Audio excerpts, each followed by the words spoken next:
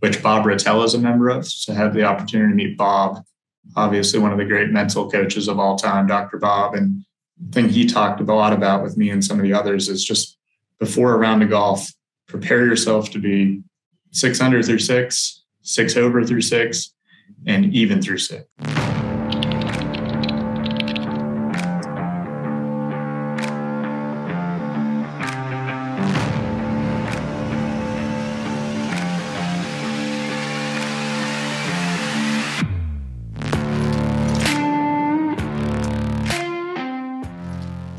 We are joined by Keenan Hickton. Keenan played at Emory and is now the assistant coach there. He is also 9th on the all-time scoring list. Hey, Keenan. Thanks for taking the time to join us today. Can you walk us through your junior progression and how you got to end up playing in college? Yeah, sure. So I was not much of a junior golfer. I grew up in a family that golfed. My dad got into golf in his 30s, taught us all the game. I have 3 brothers, played golf on vacation, could probably shoot. I remember the day I first broke 90. I got sort of the golf bug in 8th grade, 9th grade. I'd never broken 90. I was knocking on the door at my home club every day. And then I finally broke 90 for the first time, and I broke 80 1 week later. So it was like totally, the plateau or whatever, and you have a huge jump. I was like 91, 92, 91, 92, just for fun. Mm-hmm. Break 90 for the first time. 1 week later, I break 80. So I really was getting into the game of golf, and I never played a tournament. And then in high school golf, tried out for the team, got to start on the high school team as a freshman, and I just got that tournament bug. So I really enjoyed playing in tournaments where, you got to post the score at the end of the day. And I was sort of at the end of my basketball career realizing that I wasn't going to be in the NBA someday, and realized I had an opportunity to be a little bit better at golf sometime. And my high school basketball coach was my golf coach.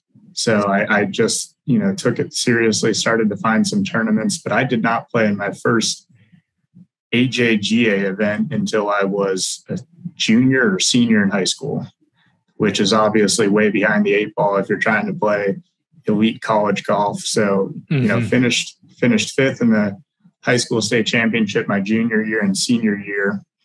And the guys, Pennsylvania had a good little run there. We had Isaiah Logue, who ended up being a great player at Liberty University, and Cole Miller, I think his name was, who ended up almost winning the Big Ten championship individually for Penn State. So they finished 1st and 2nd. So I was always kind of fighting for 3rd place behind those two. But I got to play with them, and I had some looks from coaches that were like, who's this kid that's not on any rankings list, never played a tournament, playing with them. So I had the opportunity to get on the map, reached out to a bunch of coaches with the help of my high school coach, and they all basically sent me a list of tournaments to play in. And I just tried to play as many of them as I could my junior year and senior year of high school. The 2 highlights were I played in the Little People's Challenge in Illinois and finished 5th. It used to be a really big tournament where Rory had played in it, especially for the under 12, under 15 division. Mm-hmm. So I was in the 15-18 division, just played in it and finished 5th. And then I went down to the George Holiday Classic in Myrtle Beach over Thanksgiving break. And I think I was 50th or something, but I shot, like 78, 76, 74. And as both of college coaches love to see that improvement day to day at the same golf course, and consistency day to day too. So that one really just solidified to some of the coaches I was talking about that I could be a college golfer. That's cool. And some of these tournaments, it sounds like, are one-off tournaments, but did you play in any regional tours or anything like that? I know you said you played some AJGA events, but as far as regional tours, like we have in the South, I know we have hurricane tours. Do you guys have anything like that in Pennsylvania? We really did not have much. I mean, we had the IJGT. We had a lot of IJGT local tournaments, which helped qualify people in AJGAs. I might have played in one of those. But, I mean, the best things I had for me was I just didn't play much bad golf whenever I played. So I played in high school golf, and those were 9-hole matches and 18-hole matches. But my senior year, I mean, I think I had a 34.5 9-hole average and a 68.7 18-hole average. And I played against a couple good players, like a kid locally who was going to Notre Dame and a kid locally who was going to Miami of Ohio and the Penn State kid and the Liberty University kid. And I had just stacked up well enough every time I played that it meant something to a few coaches. It didn't mean something to everybody, but it meant something to a few. I think I also benefited a little bit from, it was right around the time Maverick McNeely was having an awesome career at Stanford. And I think college coaches were sort of interested in the hockey player, as in Maverick's case, converted to golf, or in my case, the basketball player converted to golf. I think that was appealing as I was reaching out to coaches. That makes sense. So over 9 holes, you averaged about 34.5 in your high school career, and over 18, you averaged about 69, right? Yeah, something like that. And, it was a small sample size. We played an 18-hole round at the beginning of the year, sort of a preseason kickoff tournament. And I played great with one other college player in the event. And him and I went into a playoff with a tournament 67. So that means a lot to folks. And then, we played the individual, sectional, regional. And then another highlight was in the state semifinal in Pennsylvania. I shot a 69 where I was like 6 under after 10 holes in the pouring rain or something. So it's another one of those things where Cooper and I think you both can attest to, it's like college coaches love seeing the scores going down day to day. If you play a 3-day tournament, you shoot 78, 76, 74, that means something.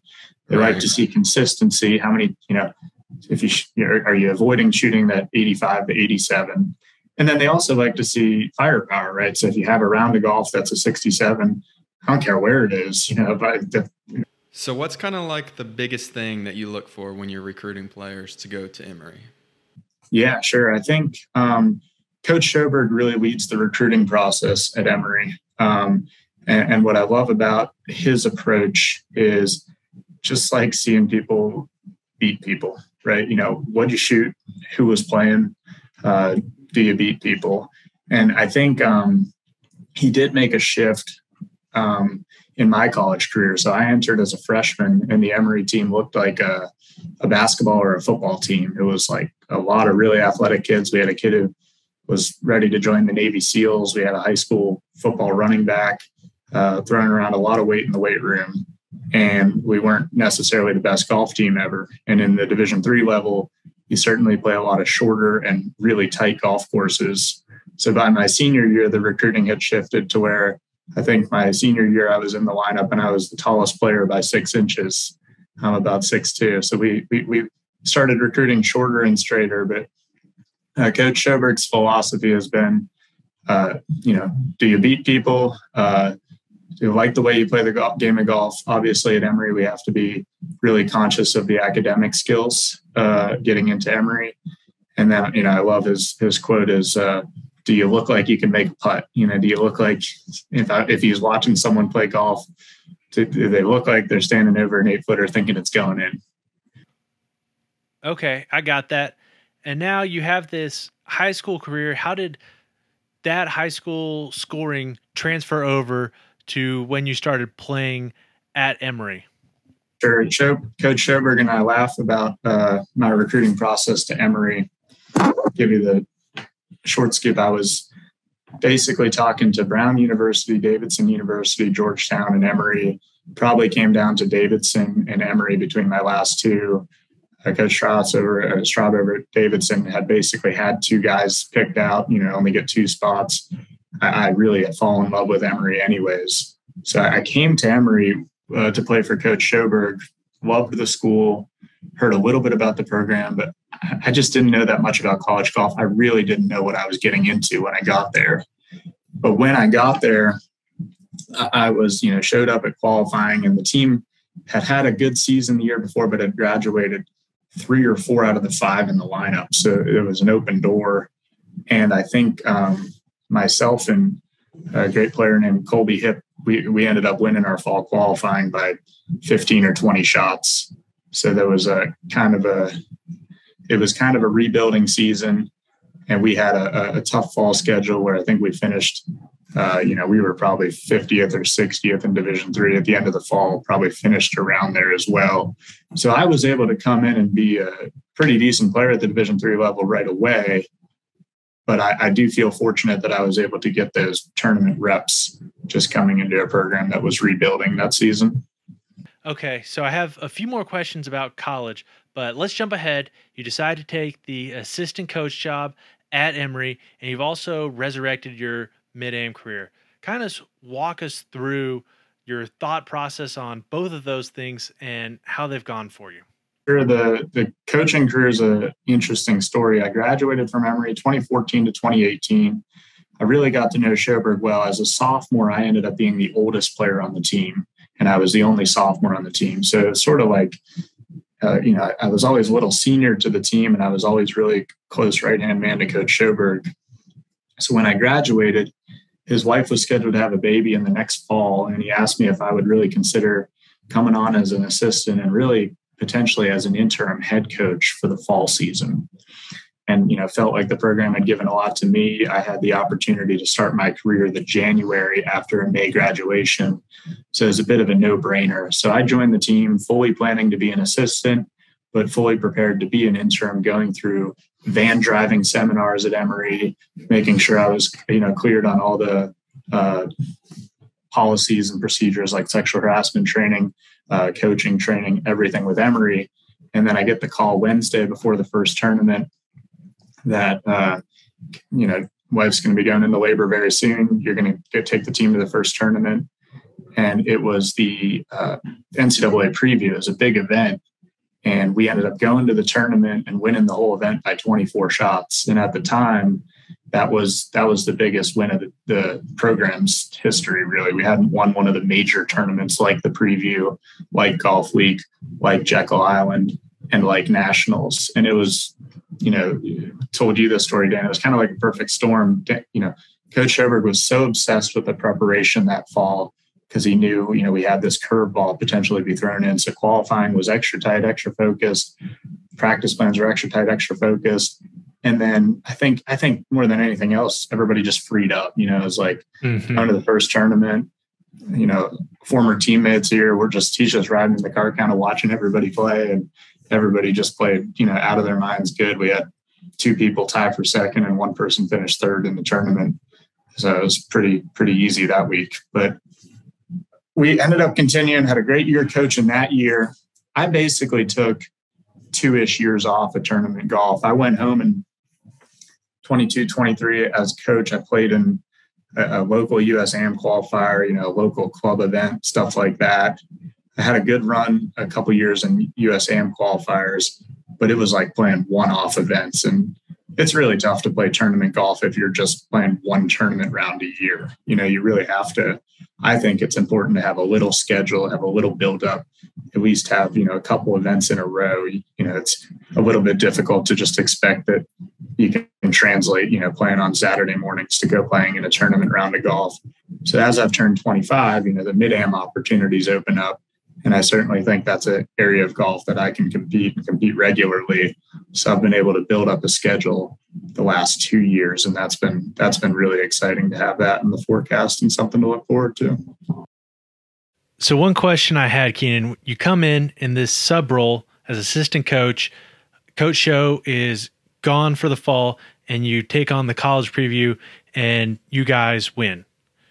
Then at the end of the year, you guys play in the NCAA tournament at the same site. Kind of walk us through what happened there and the difference between that and the college preview. Sure. So full background, we win the preview to start the fall by 24 shots, go to the next tournament, second place in Ohio, and we win Destin by 12 shots. We end up winning Jekyll Island in the spring. I think we won 8 out of 10 tournaments that year. So we were probably one of the most dominant teams in Division III history during the regular season. And then, of course, Dan had to bring it up. We go and miss Nationals. We missed the cut at Nationals at Keene Trace. I think a lot of things happened there. First of all, the golf course was different. It was a completely different test.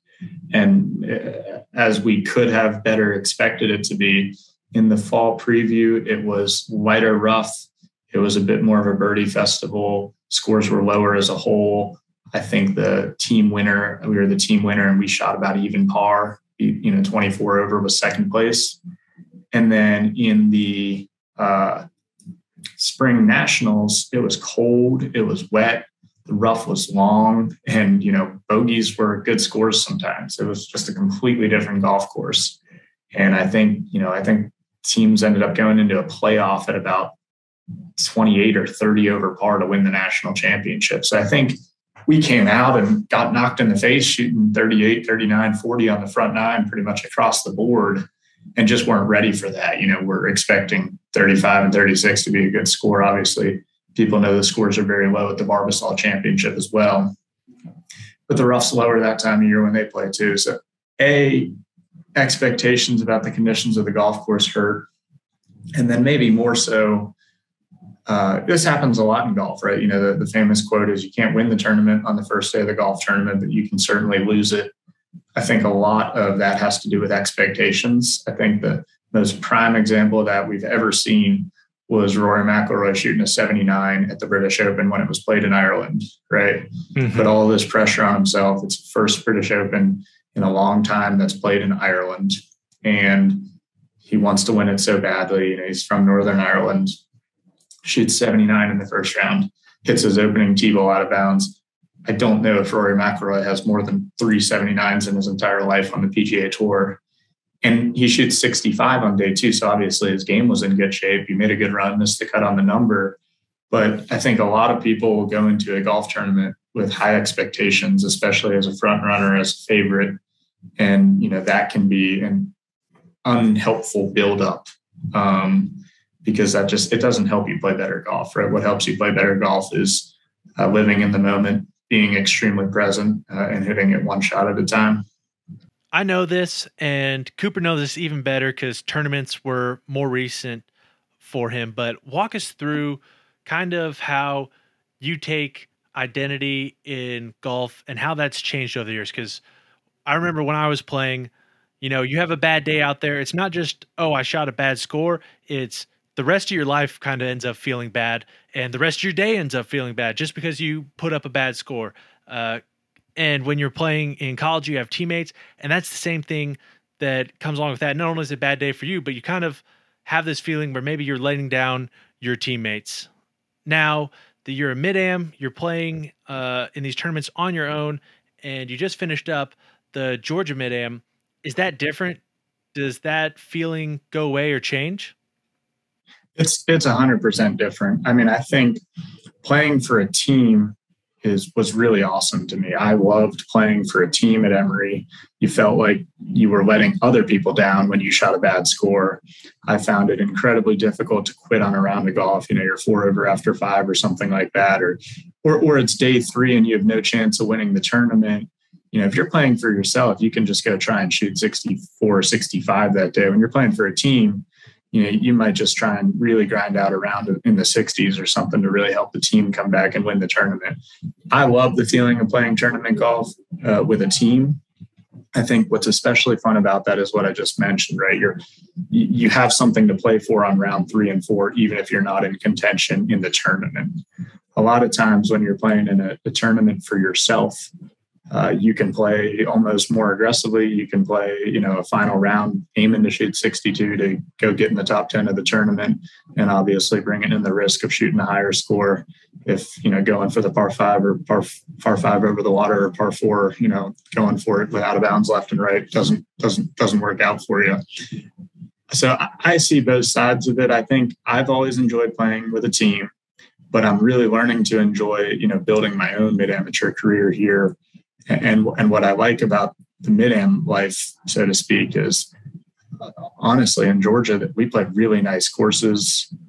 You get to know some really cool people. The pace of play is unbelievably better. The Georgia mid-am, I think each round of golf was 3 hours and 40 minutes. So that's just completely unbeatable. So since you've been coaching, I know some of my friends who have gotten into college coaching have definitely experienced this. Do you have a better perspective as a competitor when you go back and play because you've just gotten to see things from the other side? Yeah, I think so for sure. I was always a little bit of a in basketball, a lot of the backup point guards or the starting point guards make the best coaches because they, were maybe not the most talented players, not the most skilled players, but they always saw the game from sort of a coach's perspective. I feel like I was always a little bit of that type of player where I very rarely made double bogeys. And, I had good short game, kept the hole in front of me, played smarter. But I definitely think that's only gotten better from the outside looking in. When you're a coach, as your friends have seen, it's really easy to just watch like how detrimental it is getting frustrated or getting mad. So then you go play in a tournament yourself and you're like, I watch someone else get mad and go bogey, bogey, bogey, double. I'm not going to get mad after a 1-3 putt. I'm just going to go hit the next golf shot. So I think it's definitely helped with the mental side of things. And I think it's where it's helped me the most is it's helped me see like what skills really need to be improved. Give you some examples, just watching some of the players on our team. We have some really talented ball strikers and we have some really talented short game players. And it's like, okay, wow, they're just in the middle of the fairway or having 12 feet for birdie all day. And that's an area, my game I could improve upon. And it's like really breaking down when you look from the outside and watch 5 different people shoot a 72 and do it in completely different ways. It's helpful to go, okay, what if we could put together, what if we could drive the ball like him, hit wedges like him and chip and putt like him? That'd be a heck of a golfer. So it's really being able to analyze the individual skills of each player. That makes sense. And one of the things I had a question about is kind of your career progression. I took notes on your events as far back as I could find. And one thing I wrote down about you that I thought you could really provide insight on was consistent improvement. The earliest tournament I could find for you was from a club event in 2006. You were in the 12 and under group and you shot 58-55, which I assume was over 9 holes. Then you placed well in state championships in 2014 and 2013. You won the 2013 WPIAL Class AA title. And in that one, you start off 5 under through 8, finish at 3 under. Freshman year at Emory, played 9 out of the 10 tournaments. Your scoring average was 77.5. Sophomore year, scoring average 76.62. Junior year, scoring average 75.56. Senior year, scoring average 74.4. And finally now, your handicap is a plus 0.8. Tell us, obviously there's a lot of work and practice that goes into this, but tell us kind of how that improvement came about and what you really attribute to that. Yeah, I'm very proud of that. And I actually had tracked some of my stats individually just for my college career. And it actually, even better than that, got better every single semester. So I was better in the fall of my freshman year to the spring of my freshman year to the fall of my sophomore year to the fall of my spring of my junior year. Slight variation there. One spring was maybe the same or a little similar. And some of that comes from the golf being much more difficult in the spring, especially in the Georgia area with the wet Bermuda. So it's something I'm extremely proud of. I think it comes from tracking my stats and my abilities. I also think it comes a lot from I was really diligent with my course preparation. I felt like, so coming back to the same golf courses, understanding things, I felt like I always got better every year. And I think the last thing and probably the most important thing though is I came into college golf extremely hungry. I was not a great junior golfer. I didn't even know what junior golf was. There were kids that were traveling around the AJGA tour that their parents made them play golf. I'd never heard of an AJGA event until I was a junior in high school. So when I showed up at college, I was like, wow, we have a golf course that we can practice on six hours a day, take a cart there for free, go out to the 12th hole and hit chips for 4 hours. I was just so excited to get in the van and drive to every tournament. So I think that made me just really hungry to get better. And then, going home and learning from some of the teammates that did things better than me, I always felt like I had a good plan to take time off for a month and then actually just focus my preparation on the college season. I wasn't really playing a full amateur circuit in the summers. I was working internships and stuff like that. So I was never burnt out when I came back to college golf because I didn't play a full amateur circuit in the summer. I was just ready to get back after college golf. When we were doing some research on Emory Golf, we saw that one of your players, Matt Organisak, had some pretty good success right out of college, getting through Q school his first year. Can you just speak some about his progression and as what has allowed him to have such good success right out of college? Yeah, Matt Organisak, he's one of my best friends, and he actually entered school when I was a junior. So Matt was a freshman, I was a junior, and he was an outstanding recruit. He had a great junior career. He had a lot of Division I looks, but similar to other good Emory players, he chose to come to Emory to play in the South, learn how to play on Southern grasses, go to a great school. So he was certainly a steal for our program from a recruiting sense. He was one of the better junior recruits that we'd ever had. And he immediately made an impact on the team. He'd actually qualified for the U.S. Amateur right before coming to Emory. So we were all on a Team Scotland trip tracking his scores at the U.S. Amateur. And then he came in fall qualifying and, immediately made a splash. Matt was a shorter lefty, and he hit the ball pretty far, especially for his size, but he hit the ball pretty far for anybody. And I think what he brought is just really hungry again, right? He had a real chip on his shoulder, did not have any attitude that he had a level that was already above the competition, which, to my previous point, that's just an attitude that is really helpful to yield improvement, right? He wasn't arrogant about what he did.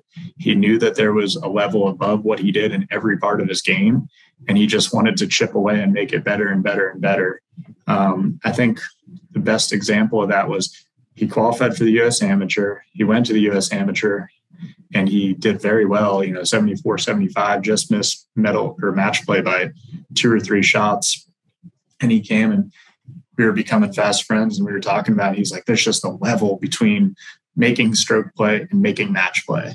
And I just want to get to that level. It's just a level of ball striking. It's a level of hitting the golf ball. So I think Matt is someone who also got better pretty much every semester. It was really disappointing that he lost his senior year with the COVID cutoff season, because I think he had a pretty darn good chance of winning the national championship. He was able to make up for it and have a great summer. He won the Massachusetts Amateur, and then has obviously just had an absolutely incredible run, making it to the Korn Ferry Finals. He's had some incredibly clutch rounds of golf in that stretch. I think he shot 65 the final round of stage 1, and then at stage 2, he birdied his 17th and 18th holes to shoot 67 and make it on the number. So we're really looking forward to following him along, because he's played in the last 8 Monday qualifiers and shot in the 60s 5 or 6 times. Just, it's a tough life, 60, shoot 68 every day and miss by 2 shots, and you got nothing to show for it. It's one of those frustrating things where I feel like if he could just get a start, I have pretty much no doubt that he'd be making money week in and week out on the Korn Ferry Tour. What do you think the biggest barrier is for college golfers? Sure. For an Emory student, I definitely think it's the academics. I mean, there were times where we would be playing a Monday, Tuesday tournament, which was often the only time we could get tournaments to reserve the golf course. And you'd have a test on Wednesday, and you'd be driving 6 hours after playing 54 holes on Monday and Tuesday. And you have a test at 9 a.m. in Atlanta Wednesday. So that's just makes it really difficult to get up and down on the last hole, when you have that start creeping in your mind. Right. I think for a lot of other folks, the weather can be a really difficult thing to overcome. My younger brother played college golf at the University of Rochester and had a great career. But, Rochester in March and April is pretty tough to play golf. He got pretty good at hitting a knockdown 6-iron, but it's pretty hard when you go home and play a summer tournament and the greens are firmer and faster. That knockdown 6-iron doesn't work as well. Right. I think a lot of the biggest barriers for people are academics, especially at some of the really strong academic schools that focus a large priority on that. And then I think, depending on the program you go to, the access resources, having a club to play at, and the location of that club, it just makes it difficult to get better sometimes if those aren't ideal circumstances, especially with the potential weather you may have at that universe. Another thing I've always appreciated about Coach Schoberg as a golf coach is he allows players to be a little bit more aggressive than some college coaches. I think there's some college coaches that will show up at a drivable par 4 and just, blanket statement, hold the drivers, take all the drivers out of everyone's bag and hold them in their hands. So they all got to hit 5-iron wedge. And that might be a good strategy, but, Schoberg will definitely base, okay, here's the research I've done based on, decade yardage books, or here's the research I've done based on past tournaments at this course where people who went for it were making birdies and people who laid up were making pars. So I think we put a lot of data into it and allow for it. And I think the second part of that, which I'm really keen on, is each golfer is different, right? I mean, we have certain players on our team who the driver is the strength of their game and their short game is also of high quality. And they're not a particularly great wedge player from 80 to 130 yards. And in the classic drivable par 4, reachable par 5 example, they should go for it from 240 in the middle of the fairway on a par 5 because they got a great long iron game and a good short game from the bunker.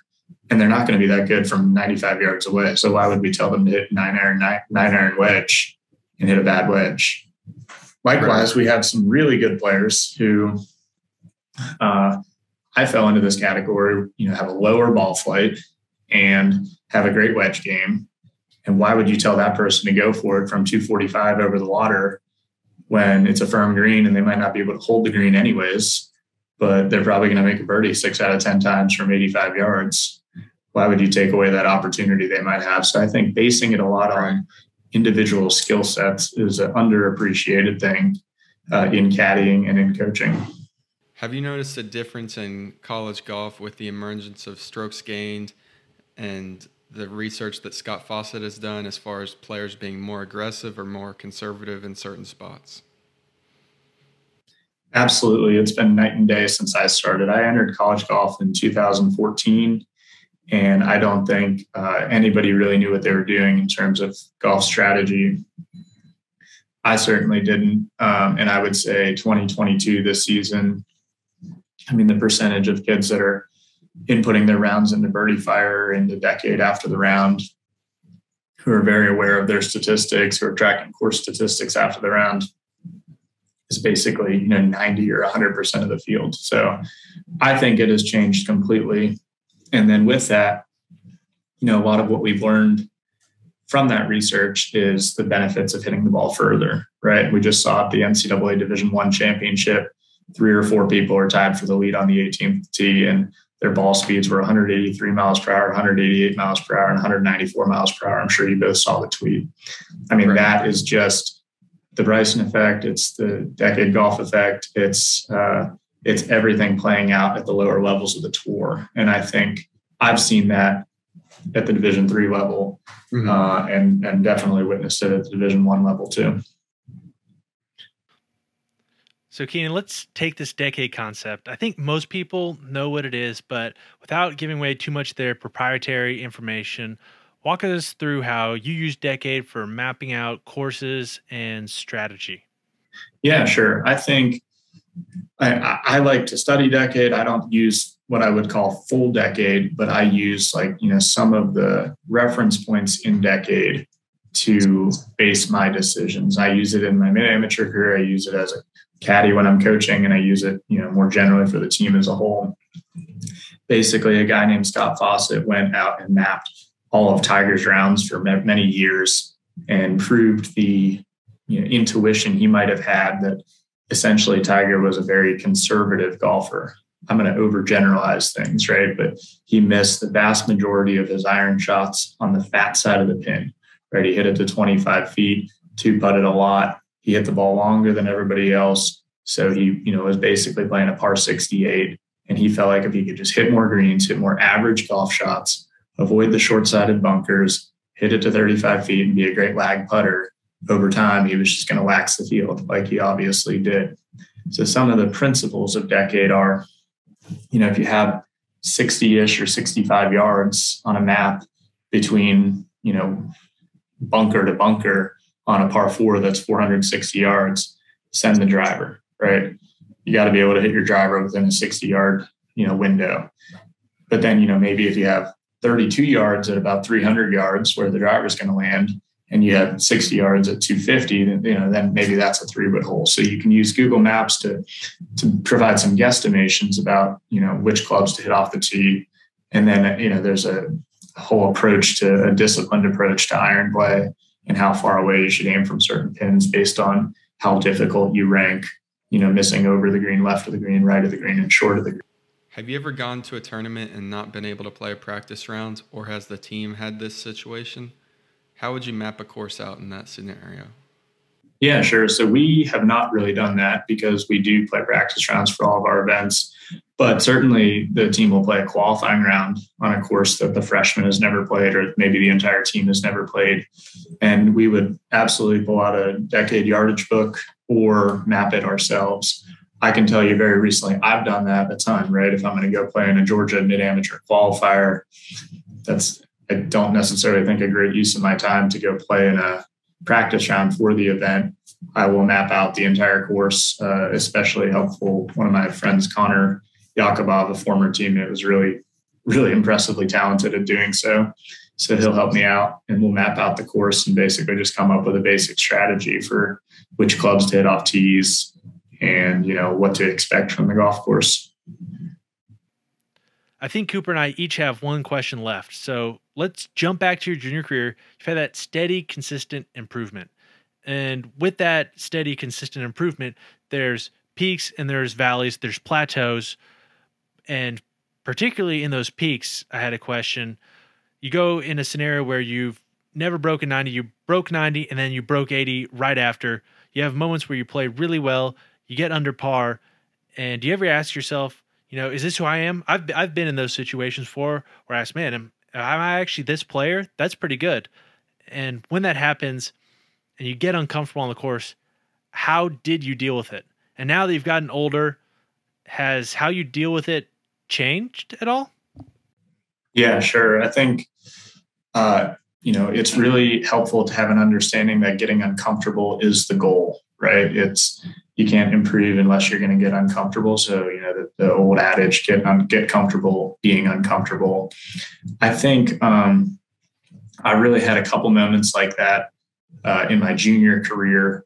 First one, the most prominent one to me was my senior year in the state championship. Junior year, I had finished second place to Isaiah and Cole. I knew they were both coming back. I was blown away, impressed by them when I played with them junior year. Both just hit the ball 350 yards and were clear top-tier Division I golfers. My senior year, I was geared up, same golf course, shot 74, I think, round one. In round two, I was, going around 2 under par through 16, and my high school coach came over to me and was like, would you like to know where your stand? It's like, Cole and Isaiah just made bogeys back on 13. You're now tied for the lead. And, I went, birdie, par or something, and get to 18. And he came back to me and was like, do you want to know where you stand? And I was like, heck yeah. He's like, they just made birdie, par or something. You're 3 back or something. They just played unbelievable. And, so I go for 18s, like a drivable or really long par 4 over water. And I had like 220 from the rough and, just went for glory, hit in the water, mid bogey, shot 72, end up losing by a couple shots and played it all out perfectly. Actually it was AA and AAA golf in Pennsylvania, and I ended up finishing 5th in AA. And on the same 2 days, my score was lower than the AAA champion. AAA is supposed to be theoretically better with bigger numbers and stuff like that. But that was the first moment I really had that was getting comfortable, being uncomfortable. Felt like it played out right in that circumstance. But the biggest thing is just having your routine and having clear thoughts. I think for some people, when they get, 6 under after 7 or something, totally uncomfortable, it's not being prepared for it. So to not give you the best answer to that, I think the thing I've learned, and I did not know this as a junior, unfortunately, or maybe fortunately, because I wasn't ready for it, I never got too uncomfortable. I wasn't, 9 under through 10 and never had to face it. But I think the biggest thing is just being mentally prepared for it. Had the opportunity to work before coming to Emory at a club called Farmington in Charlottesville, Virginia, which Bob Rattel is a member of. So I had the opportunity to meet Bob, obviously one of the great mental coaches of all time, Dr. Bob. And thing he talked a lot about with me and some of the others is just before a round of golf, prepare yourself to be 6 under through 6, 6 over through 6, and even through 6, and just what's going to go through your mind. How are you going to approach the 7th tee shot? And then also prepare yourself to be 11 under through 12, 12 over through 12, and even par through 12 holes, and it's just basically readying yourself for that situation so that when you're 11 under through 12, you don't go, oh, shucks, on the 13th tee and pull out a 4-iron on a hole you should hit driver on. You just learn to go through your routine, pick a target and slap it and see where it goes, I've actually played Farmington at the Kenridge. Whenever I get my amateur status back, I'm definitely going to go back to that tournament. It's a great event. Yeah, I got to play. I played in it that summer of 2018, actually. So yeah, it's a really cool event. And, to my point earlier about amateur golf versus college golf, great event with a dinner party on Thursday and Friday, 4-hour rounds of golf maximum at a really nice golf course in really good condition. Something you don't really get to appreciate maybe in Korn Ferry professional golf, and certainly not college golf. One thing we haven't touched on as golfer and coach being on the road and having 36 whole days, how do you guys approach nutrition? And have you found anything that really helps you guys fuel yourselves on those long days and weeks on the road? Yeah, I think the biggest thing is eating constantly and eating and drinking before the event. Coach Schoberg is big on, you're not going to solve your dehydration problems by starting to drink water when you're thirsty, right? You have to drink water before you're thirsty. So, my mother's run some marathons, and she always talks about going into the nationals and in Orlando, Florida, you got to drink water like the week before the marathon. You got to really hydrate yourself a full week before so that your body's constantly hydrated. So then you're just upkeeping it while you're there during the week. And I think another thing, which I think a lot of freshmen struggle with, and sometimes sophomores and older kids in college golf, is people are superstitious about eating on the course. Sometimes they're superstitious about applying sunscreen. They don't want to go hit a tee ball right after they put sunscreen on, or they don't want to go hit a tee ball while they have, grease from chips on their fingers. And you just have to overcome that. I think about a lot of freshmen. I think about myself as a freshman. If you're going to play a 36-hole day and you're going to be on the course from an 8 a.m. shotgun until basically dark, and sometimes it's a full 12, 13 hours, you're going to have to eat 4 times, right? You're going to have to put on sunscreen 3 times. So the quicker you can overcome that, the better, because you're just going to have to. That is cool. Well, the last question we have for our guests, we ask every time, now that you have the keys to the kingdom, ostensibly, like you've gotten older, you've seen the mistakes you've made. If you could go back in time to yourself as a junior and tell yourself just one thing, what would it be? Yeah, that's tough. I feel like I would tell myself a lot of things, but if I had to pick one thing, I think probably the best advice I could give myself was focus on hitting the ball a little bit further. And I think that sometimes I was scared as a junior golfer to work on hitting the ball further at risk of losing accuracy. I was a really short hitter as a junior, despite being pretty tall and potentially well built for hitting the ball far. I was a very short hitter in my freshman year of college, and I did dramatically improve it by my junior and senior year to where I'm now certainly medium to upper length, hoping to get longer. But I think that the future of the game is going to be long. Hitting the ball far is a skill. You can hit it long and straight. And I think that I wish at a younger age I believed that, you could have your cake and eat it too, right? You could work on distance without completely blowing up your golf game. So I think that would be the advice if I was raising a junior golfer, had a kid or was coaching a kid that was wanting to be the next college golfer. Just, you got to hit the ball far. Thanks for joining us today. Please do us a big favor and like and subscribe on YouTube, Spotify, and Apple Podcasts so we can help others learn how to play better tournament golf. You can find us online at thetournamentcode.com, on Instagram at thetournamentcode, and on Twitter at tournamentcode. As always, feel free to reach out to us at those places or email us at daniel@thetournamentcode.com and cooper@thetournamentcode.com. We hope you join us as we continue to dive deeper into what it takes to play elite tournament golf.